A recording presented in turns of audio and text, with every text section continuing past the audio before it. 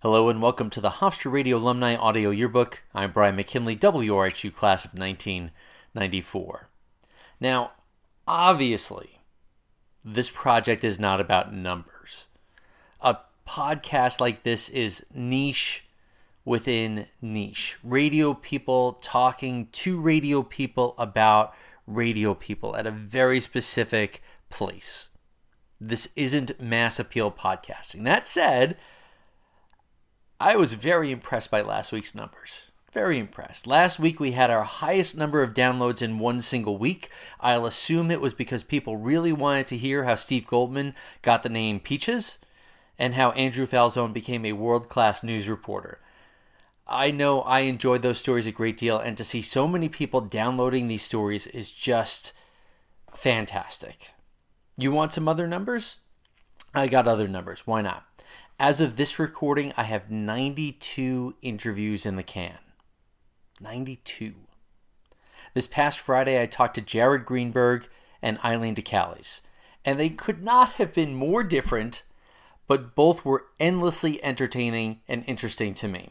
Jared was a story machine from go. From the second we started recording, he had stories, and we had some really great in-depth conversations, not only about his career, but about Hofstra Radio and the people who show up there and why they show up there. I think it's really fantastic stuff. Now, Eileen was one of my mentors, and honestly, a rock star to me in my early days. Eileen's preference is generally not to be on the microphone, but she did this interview and she told some great stories and was just utterly charming and interesting and entertaining. Listening back, I can hear myself kind of swooning just over the fact that Eileen took the time to record this interview. I am so grateful. They say don't meet your heroes or something like that, but this radio hero of mine was a true delight, and I can't wait for you to hear it.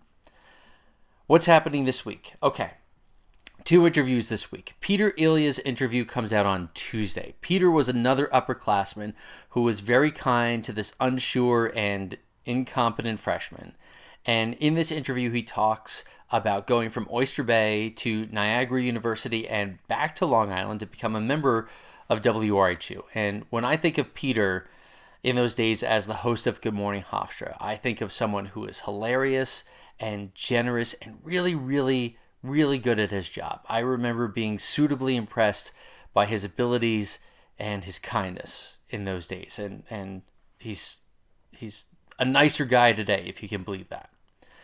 Now, I don't want to say too much about the Thursday interview, other than to say Bruce Avery and I had a conversation a few weeks back, and we spent a portion of time talking about his 29 years as the general manager of WRHU. There is so much in this conversation, and so much more to come. Please take the time to listen. As Bruce would say to me, it's important.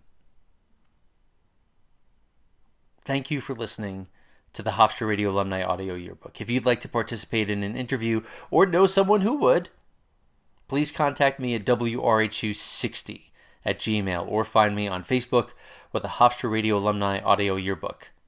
Thanks for listening, and take care.